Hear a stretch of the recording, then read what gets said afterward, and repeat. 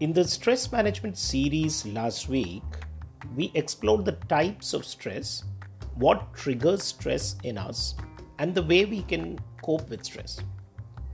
Of the three coping strategies for effective stress management, that is the action-oriented approach, emotion-oriented approach, and acceptance-oriented approach, the one which directly is under our control is the action-oriented approach. During the weekend, I was thinking, if action-oriented approach is our choice, what then could be one of the key factors which will help coping with stress? I realized that most of the discussions around stress revolved around the lack of work-life balance. I thought it will be a great idea to explore this dimension of the action-oriented approach, that of work-life balance. Hi there, it's your host Sri Kumar with Season 3 of the Critical Dialogue, and this time I would like to talk to you about time mastery, the key skill in bringing harmony in your life. I have been hearing about work-life balance since the time I started working. From what I could understand, it's about a desirable division of time and energy between one's professional and personal efforts.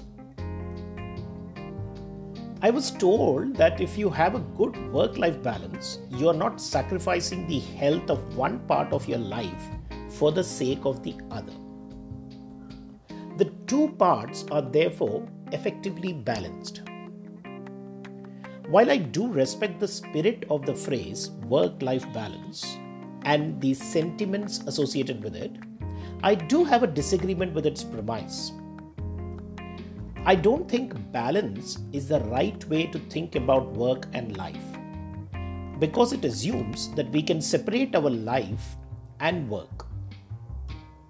It somehow makes the assumption that we can each neatly separate ourselves into two people and create two lives, one at work and the other at home.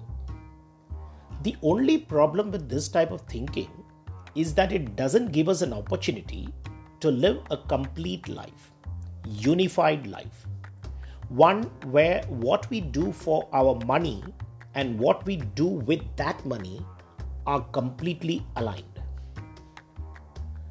The work-life balance model of managing your personal and professional life is an outdated one and needs to be replaced, is what I think.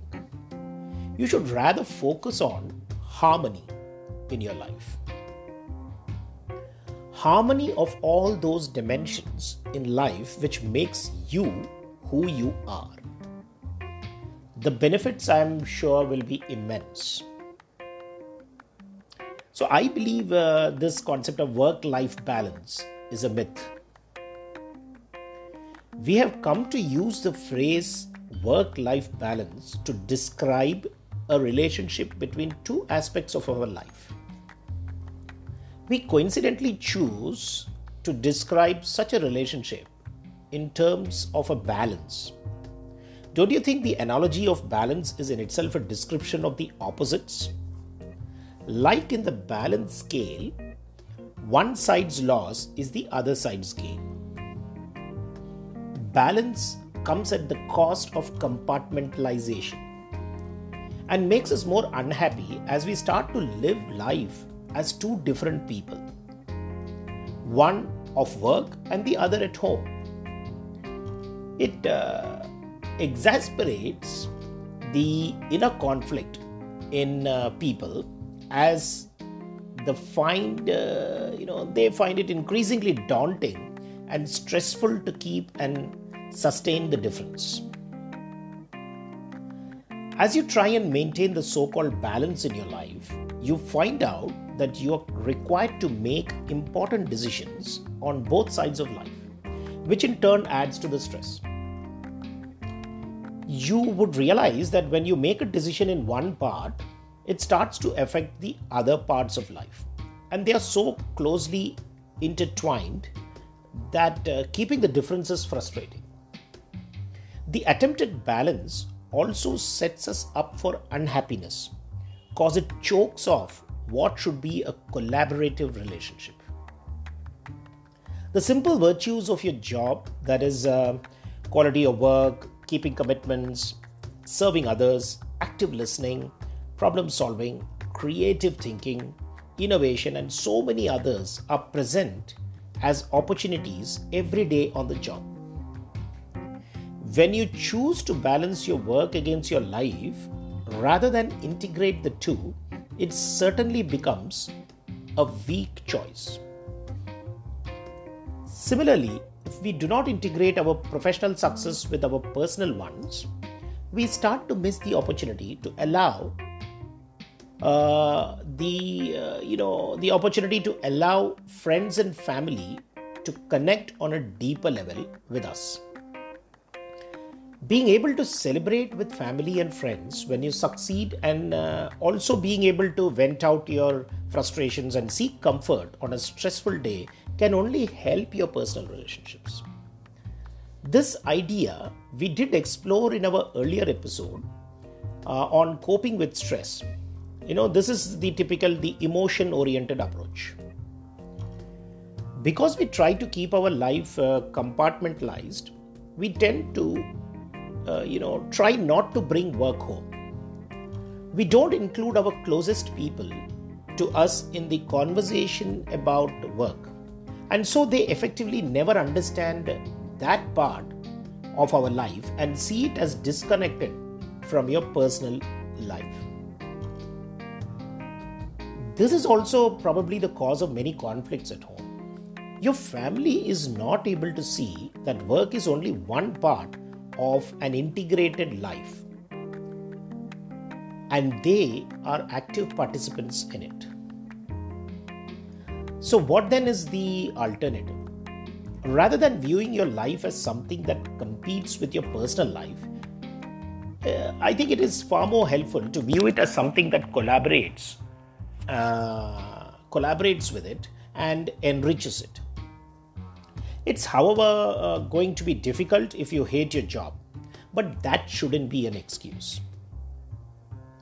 Mostly the reason why people hate their jobs is because their daily life is filled with the constant tug of war between their work and rest of their life, which demand their time and attention.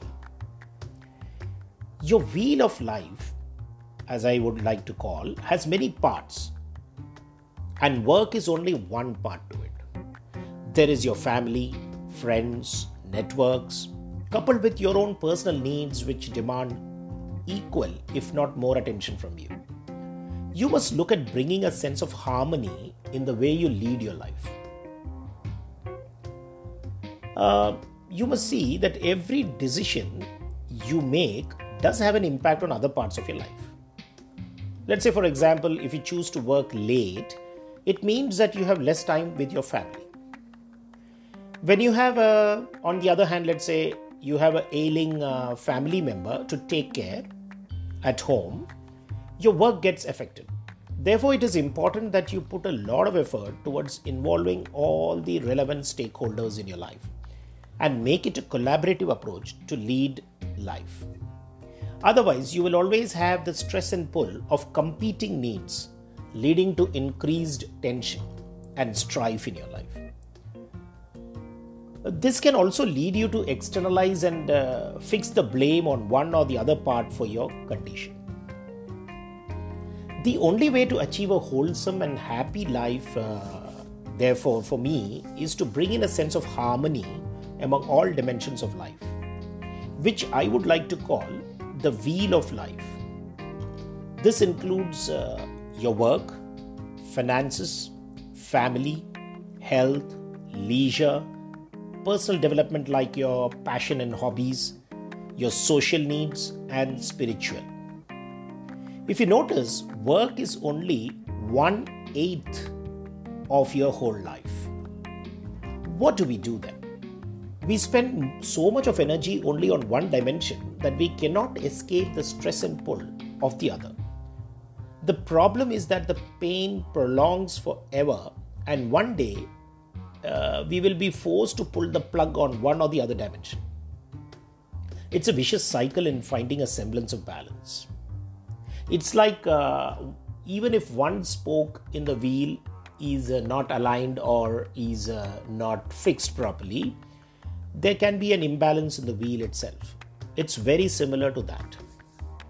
So what then is the alternative? While there are several alternatives in bringing harmony in your life, like learning new skills of assertiveness, which we have talked about it, expectation management, problem solving, creative thinking, cognitive reshaping, etc., there is one which can be a major contributor to your time mastery.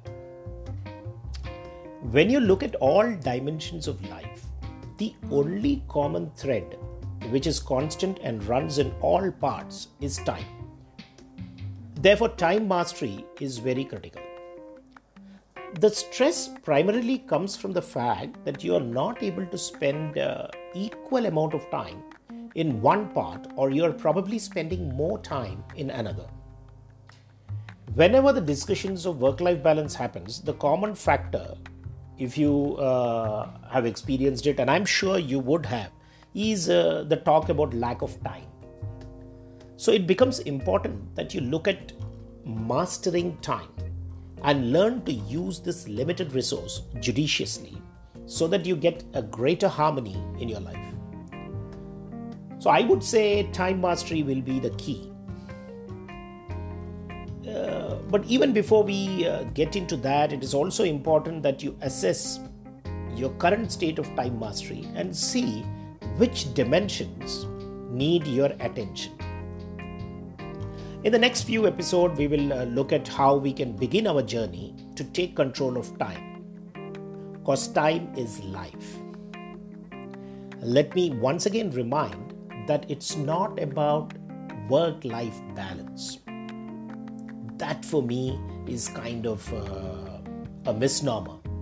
We need to start talking about harmony in our life.